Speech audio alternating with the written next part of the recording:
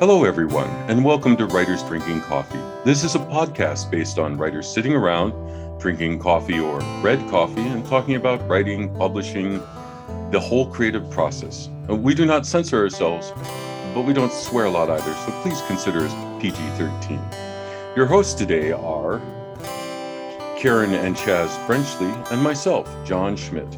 We're talking with Jennifer Nestojko. This is episode 146, interview with Jennifer Nestojko. Well, welcome and hello, Jennifer. Well, hello. Glad to be here. And we're glad to have you here. I wanted to have you on the show for three reasons. First of all, you've got some new stories coming out, which I find exciting. Second of all, I wanted to explore with you a little bit about your teaching of writing and a little bit about some of the disability writing you've been doing. So let's start with the happy news, and I'd like happy news from everyone. What have you got coming out? Well, right now, hopefully by the end of the month or the beginning of next month, there's going to be an anthology in the Midnight Bites series that's put out by Crone Girls Press. It's called Objectified. And so I have this novelette, and it should be coming out, as I said, near the end of the month, beginning of next month. And at the beginning of this month, there was a piece of flash fiction that features Ents in the Santa Cruz Mountains that was put out in Non-Binary Review number 27, which is put out by Zoetic Press. And then in December, I have a story that is making its appearance in the Lesbian Historic Motif Project. So, and that will also be recorded as a podcast recording as well as print. So, and that's available online. So that those three are very exciting things. That's what's coming out currently for me. Did the novelette is in an anthology of three? Is there a theme to the anthology? Yes, it's haunted objects. So Crone Girls Press publishes either dark fantasy and or horror anthologies. And so I've actually been published in two of those anthologies so far. And then this one, and those are anthologies with shorter stories, more writers. And then this one is just the three of us, but it is haunted objects. Very cool. Have you read the other two? I haven't yet, and I'm really excited because I know that one of them, just the description of it sounds really intriguing, and it's kind of a horror feminist thing, and I'm really looking forward to it. And I think it's one of those that'll make you cringe and laugh at the same time, which it sounds promising. Yes, that does sound promising. Right. And I based mine off of a ring that, it's kind of unfair actually to the actual owner, but it's a ring that my grandmother had from her first fiance, which I found out about just a few years ago, that she actually had a fiance and he died. He was a pilot and he died in a plane crash doing training exercises during World War II. And so that kind of gets incorporated into the story. Yeah, exactly the same thing happened to my mother's fiance in the war. Yeah. Yeah, so she used to have nightmares about what it was like for him to die in that crash. And so, but I didn't even know that she had been engaged. It was a week or 2 weeks before their wedding was supposed to happen. Oh. And so I created, it's not exactly their story, but I created some of the same. I used the ring as my focus for the inspiration for the haunted object. Yeah, and unfortunately, it's somewhat timely given the war going on. Yeah. So maybe by the time this episode airs, it will be over in a good way. So I'm fond of Ukraine. I haven't been there, but I'm fond of it. Nestojko is a Ukrainian name. Oh, I hadn't known that. I didn't know that either. It's a Yugoslavian spelling of a Ukrainian name, but it is a Ukrainian name. That's okay. That's okay. What are you working on right now? What's going to be next? You've got these all coming out, so that's like old news now, isn't it? And now what's next? I mean, what's the next? I have a smattering of things because, I've been catching things like by the tail or the toenail as they try to escape me. I have a long commute, and during my commute, that seems to be the quietest time of my day, and that's when things come to me. And then by the time I get out of the car and go in, even if I've recorded it, on a recorder, it starts to dissipate. And so I've caught a couple things and I'd like to get back to them. But I do have a couple of finished stories that I'd like to find homes for. And one is a story about this couple. One of them, she's a retired dragon fighter and is currently doing an equally scary job, which is teaching high school. And she's in the middle of teaching one day, and a dragon shows up with a vendetta, and it's huge and everything. And her girlfriend is a baker. And ultimately, things are resolved by a very quick and clever application of puff pastry. And does this have anything to do with either A Wizard's Guide to Defensive Baking by Ursula Vernon T. Kingfisher, or the Greenwing and Dark novel where Mr. Greenwing kills a dragon during a cake baking competition with his offset spatula and frosting knife? No, that just must be a zeitgeist, because I haven't read those and didn't even know, actually. I think I've heard the first title, but I haven't read them. But I was having a very frustrating day, because sometimes when I'm really tired or the pain is a lot, and, because I have chronic pain and some mobility issues. And in the evening, sometimes I can't always get the right words. And this is fun when I have an evening class I'm teaching, because sometimes I'm like, I don't know what I'm going to say. I will tell my boys at times, hey, put your plate in the sink. When it comes out, put your plate in the trash, because I can't retrieve the right word. And I was having one of those evenings where I was really frustrated.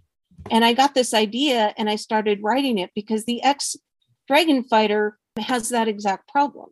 And so, her girlfriend comes home, she starts saying things like cabbages, and the girlfriend, and she points at the bedroom, and the girlfriend's like, okay.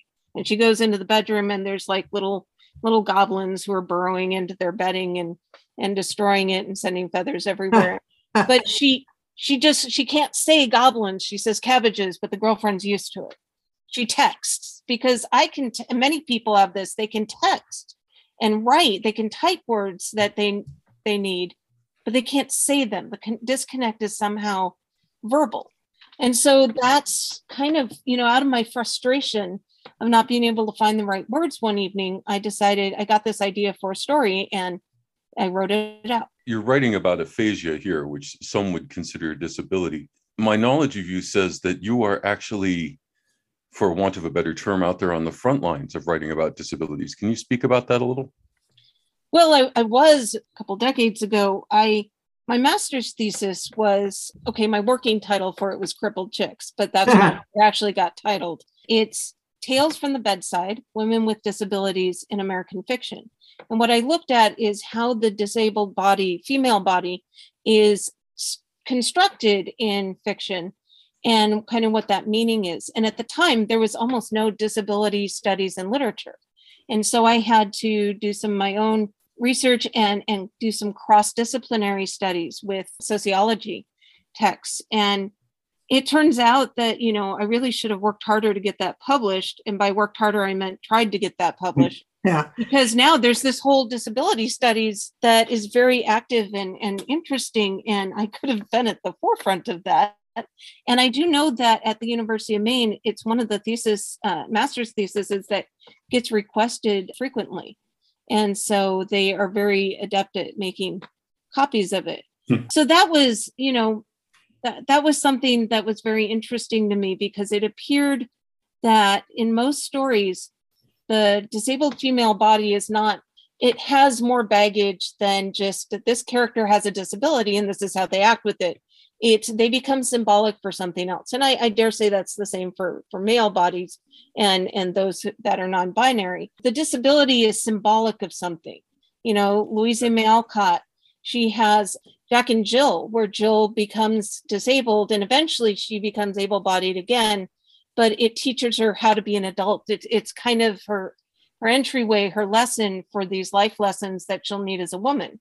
And you have other things. In The Bleeding Heart by Marilyn French, the disabled woman is the typical passive woman that feminism was trying to fight against as an image.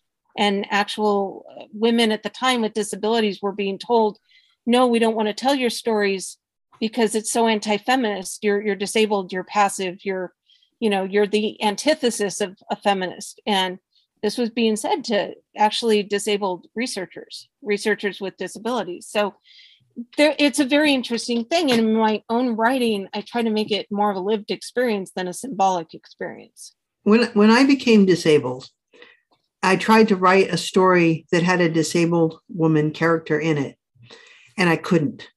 Mm-hmm. And I think part of that was because I really had a hard time, because I was a second-degree black belt and I was in great shape, and suddenly I was too tired, and I was disabled fairly recently.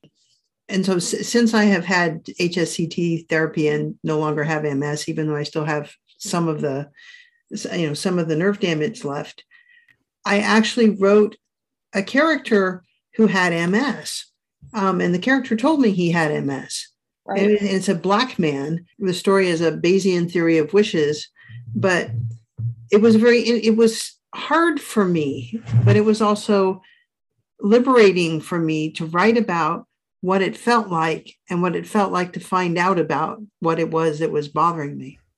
And by the way, if any of you want to read A Bayesian Theory of Wishes, it is in Parsec magazine, issue number 2, which you can find on the internet.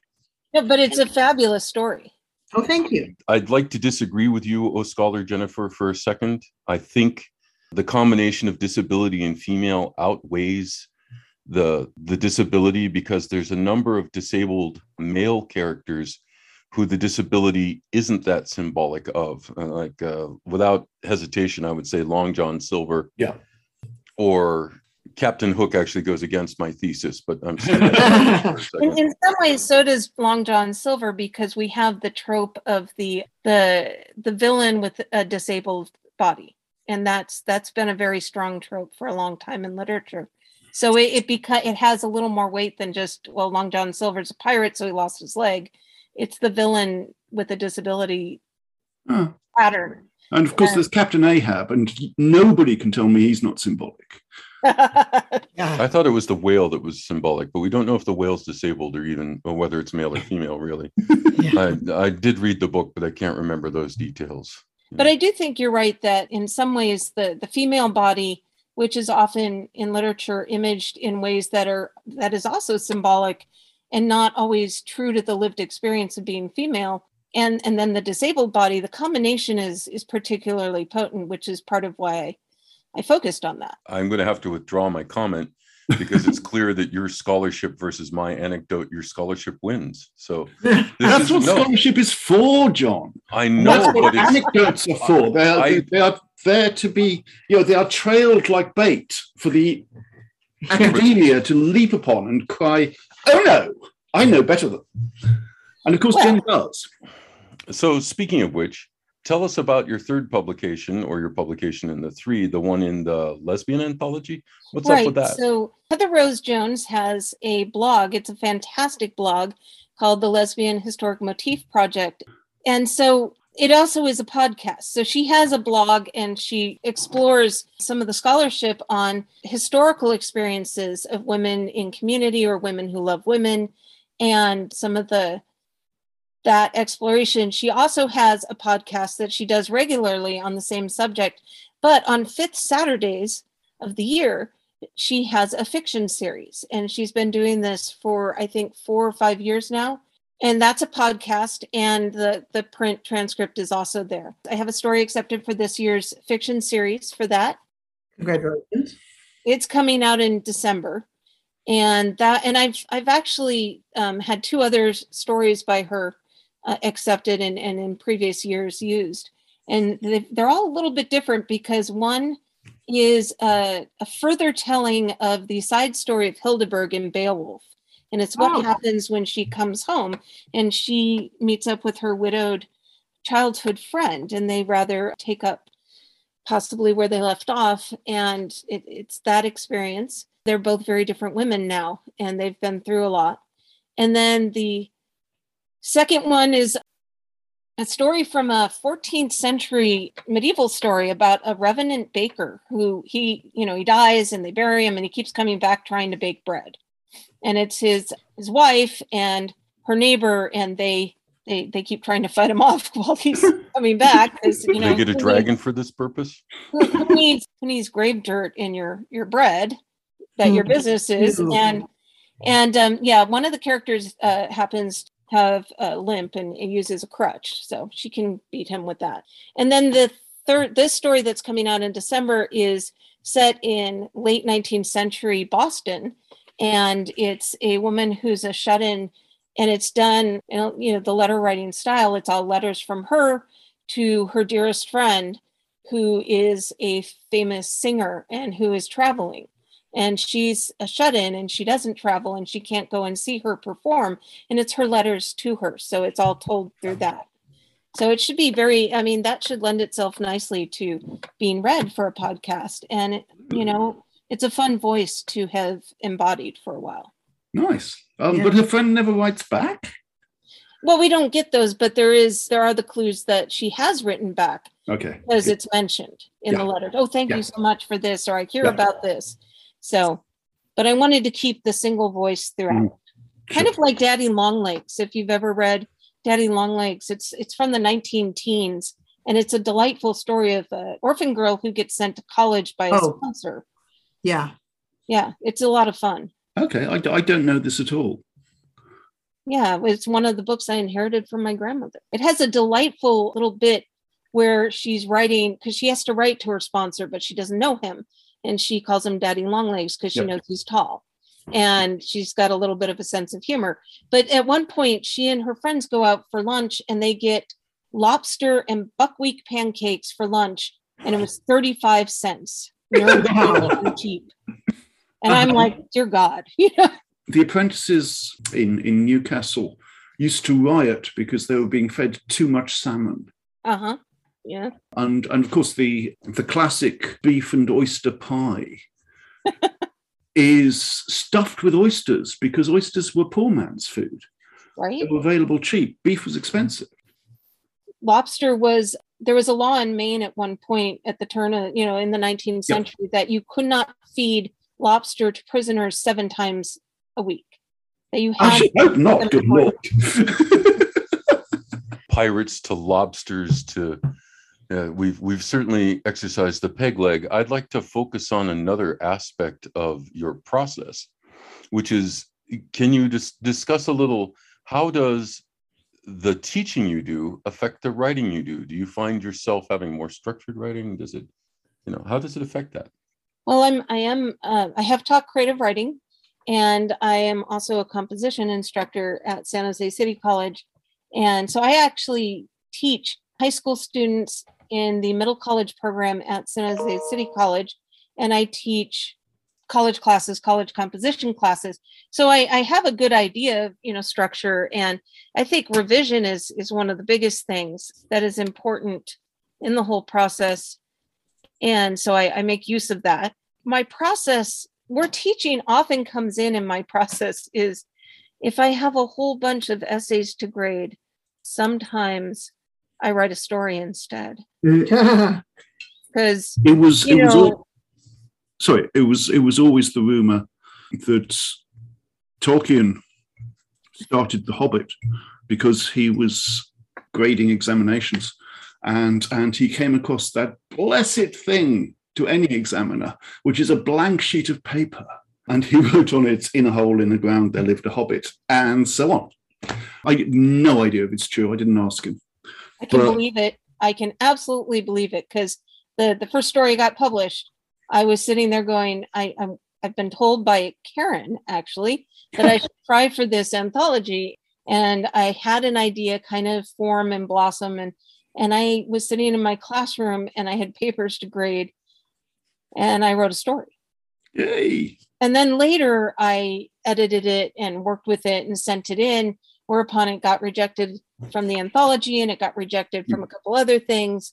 And I wrote in and said, would it fit to one magazine, online magazine, would it fit with next month's theme better? Because they had a theme every month, and they'd said, look, it doesn't quite fit our theme. And they said, we're so glad you asked. Yes, it would. Published it. So, and it's out there online. So, and that is the one story of mine that is very specifically about disability. That one really explore some of those ideas. But I had papers to grade, so I wrote a story. Yes. Yeah, no, I can totally sympathize. It's like having homework to do. Same thing. It's like, oh, I must write a story because I have all of this homework, which involves writing to do. So, yeah. So I'll do a different kind. And I did get my papers graded, but sometimes I get inspired by that. I have to grade essays.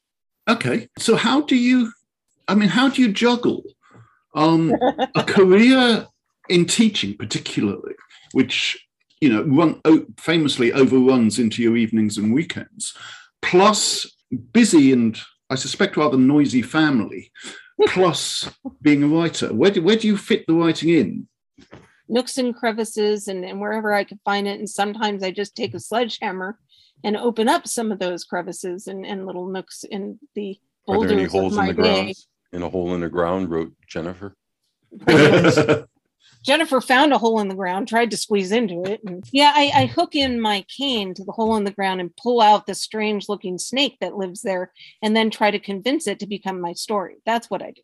Maybe I get swallowed by the snake, or maybe I swallow the snake and it comes out from one end or another into a story. Come on, PG-13 here. My writing process is sometimes filled with strange metaphors because I wrote a poem once on how I shed stories like a virus, like a disease, like dead skin. Like I a walk snake. around and shed poetry, and everyone, needs to get out of it. Yeah, we haven't talked about your poetry yet. Tell us about your poetry. I write some. Yes. Cool. You write them. Tell us a little more about your poetry. A little bit more. What do you write them about, and who do you perform them for?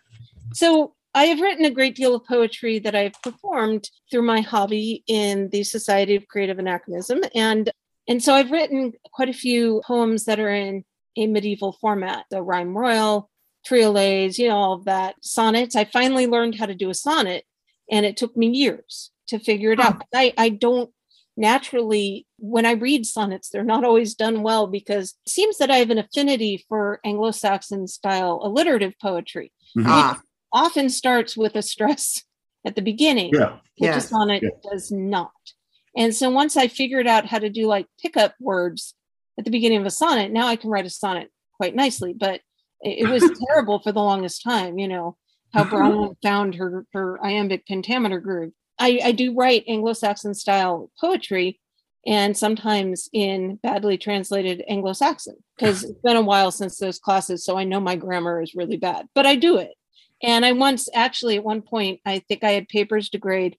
I translated the beginning of modern English's "I'll stop the world and melt with you" into Anglo-Saxon. That is awesome. I see a recurring theme here about you having papers to grade. I have some to grade right now, but I thought it would be fun to turn modern English into Old English. I like that. I also like the idea of your papers degrading too. But you probably do too. So yeah, but my process, sometimes, as I said, I have to carve out the time. And sometimes I have to catch things while they're there because they fade. And you can still catch them. You can still write something from them, but they're never, ever what they were originally. And even if I sit down in a moment. That's universal, surely. Yeah. I mean, every writer sits down at the keyboard with this bright, glorious city in their head and write a sort of tumble-down shack. Yep. Children's book or young adult book. It's a novel, but called A Necklace of Fallen Stars by Beth Hill Gardner. No. One of my favorite books in the whole wide world, aside from Lord of the Rings. In it, it's a runaway princess. She's had to run away because it's dangerous where she was, and there's a wizard after her, and she's a storyteller. She tells stories, especially in the poorer sections of the city. And so she's on the run, but as her adventures go, she tells stories. And the stories are in the book. So you not only get the story of her, but you get all the stories she tells. And one of them is called The Colors of the Wind. And it is exactly about that, being able to hear the song of the moon and see the colors of the wind and all of this as an artist. And then even if you capture it in a poem or a story, it's never the same. You never fully capture it. And I love that story. That has been one of my signature stories to tell back in college. I would tell it around, the beach fires that we would do. And we even named our house my senior year Colors for Colors of the Wind. Because I've got to read that. Yeah, absolutely. Do the stories engrossed within the novel sort of reflect back on the action of the novel that contains them? Not completely until the end. I mean, there's a great story about a palindrome, a boy with a name with a palindrome, and a wizard's preying on him because he's got a spell that requires the blood of a palindrome. And, but the last one, which is the title story, so A Necklace of Fallen Stars, does actually play into it perfectly. So that ends with that. But it's really kind of a cool book. It sounds lovely.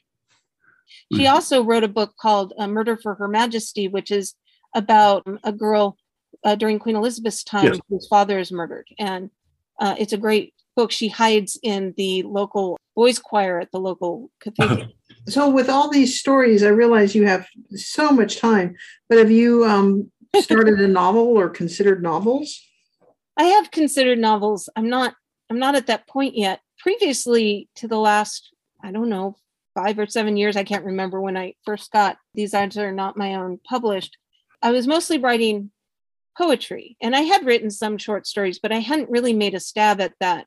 This person I know, who I'd mentioned before, said, you should do this. A number of stories that haven't gone anywhere yet that I want to find homes for. I've got stories that are halfway in the works, like I have kind of a follow-up to Flannery O'Connor's story that I'm working on from favorite one by her. But, I have these things. And so probably at some point I'll morph into a larger attempt.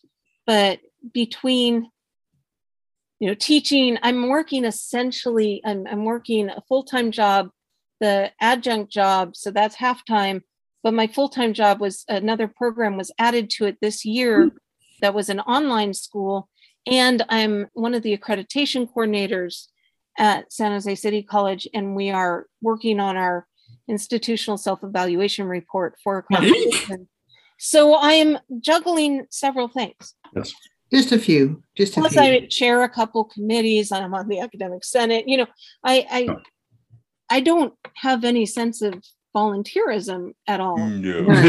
Oh, wait, I do. And then there's that whole hobby thing that you do and all that other stuff. And hitting people with sticks and running feasts and little things. Things like that. I'm going to backtrack for just a second to let you know that when I went to look up that book you love, there's a second book in the series that came out in 2015. There is? The Feast of the Trickster, Dreamweaver, book number 2. So hopefully that is news to you of joyous kind. Actually, I have seen that. I thought it was a separate series on her part. I have it downloaded on my Kindle. Oh, okay. But yeah, no, it's that book is a great book and I recommend it to anyone.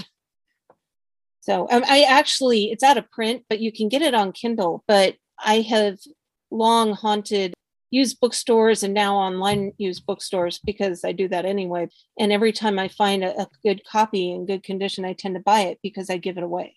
Mm.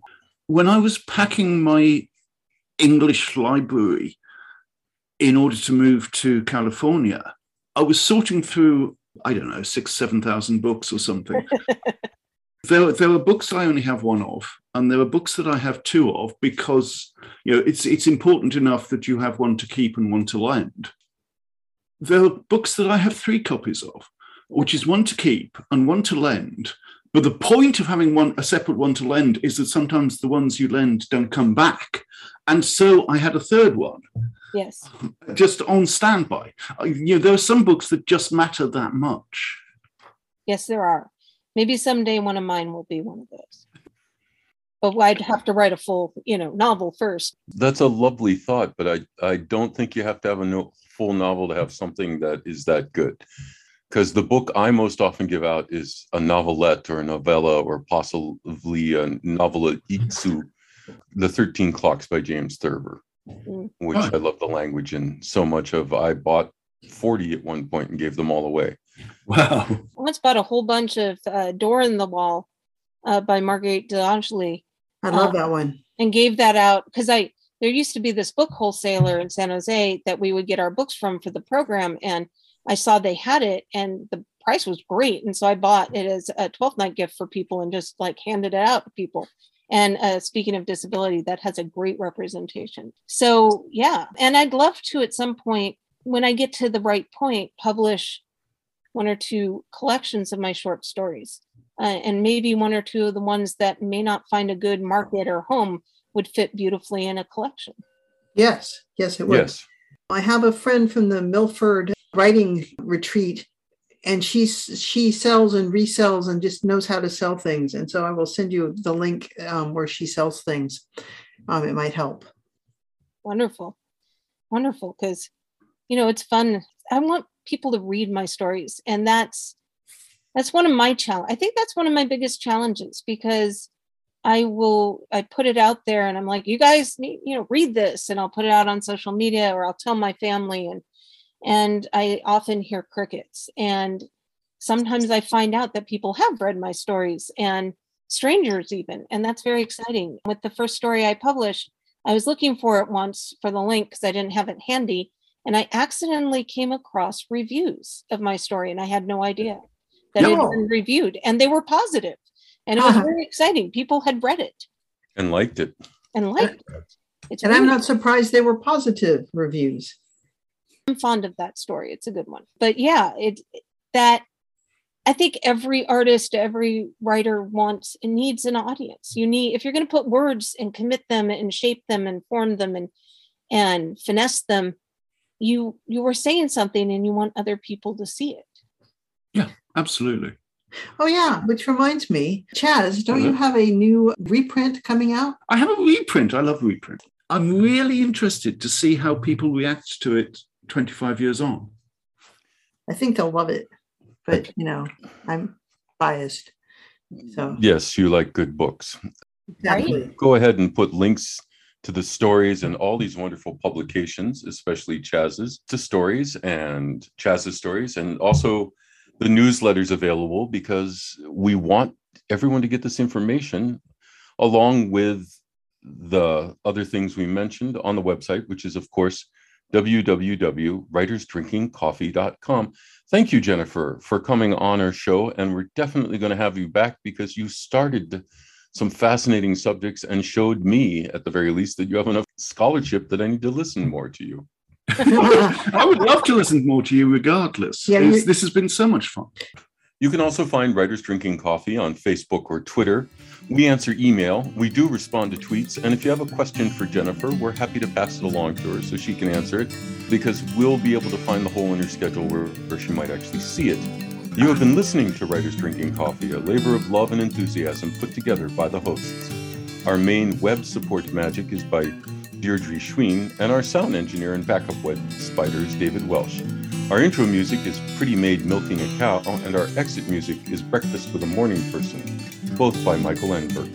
You can hear more from Michael Enberg on manyhatsmusic.com. Our podcast sponsors today are Armstreet from Ukraine. Please go ahead and look them up either through the link and buy a blanket for a refugee if you get a chance. So, please keep writing whatever you have, and hey, thanks for listening.